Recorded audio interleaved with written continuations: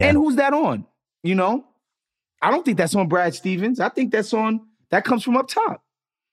Well, when Aaron Nesmith becomes one of the most important players over the next 2 weeks, I'm going to be eating my words. Last question, then we got to go. Best media basketball player right now.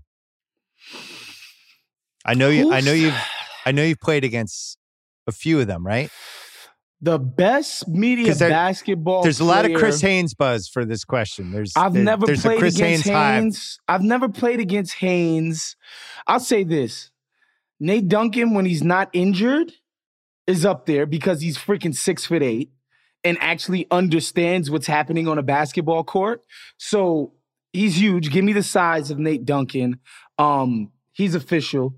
And people are going to say I'm a homer for this, but my buddy Zach Harper still has range out to 30 feet. He will give you buckets on a basketball court. So I'm going to go with Nate Duncan for size and Zach Harper because he still has the stretchability. He's still pulling up on fools. Interesting. So no Chris. So this is now Chris Haynes. I've never seen Chris Haynes play. It felt like a dismissal of Chris Haynes. No. From what I understand, Chris Haynes was either D1 or D2. So if you play D1 or D2, you're a serious basketball player. So that's no disrespect to him. Okay. I heard Beckley Mason, even though he's not media no more, Beckley used to get busy in basketball. But yeah, I heard about Haynes. I don't want no smoke. Because I know what's going to happen. I know what you're trying to do right now, Phil. I don't want any smoke with Chris Haynes. Kind of took some shots at him there.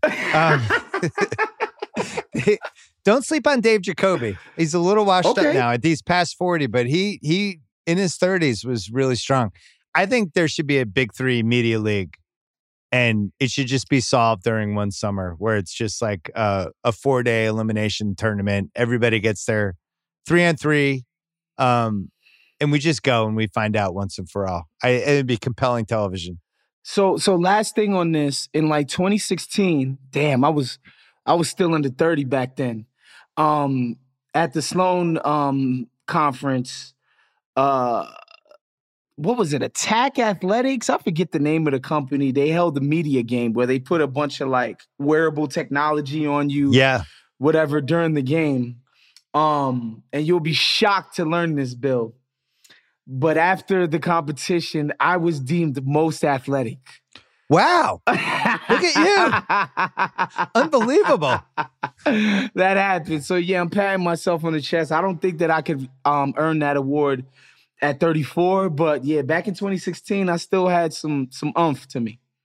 All right. Well, we love having you at The Ringer. We could be using you in all kinds of ways. Podcasts, some locker room stuff, and you're going to be ready for the website a little bit. Of course. And it's great to have you finally. Good to see you. Hey, Bill, it's an honor, man. You know, I've been on you since page 2.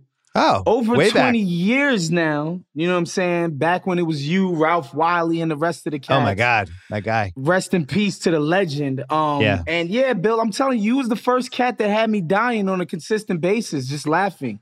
Right? Like Appreciate you were it. covering sports in a way that wasn't like, do we have to treat this like the Pentagon Papers? It's freaking sports.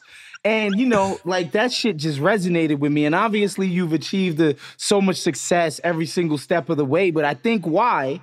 Obviously you're smart and you're funny and all that other shit. But like, it's your passion, bro. It's the passion. That's what's resonating with the people. You love this shit for real. And I think people connect with that, man.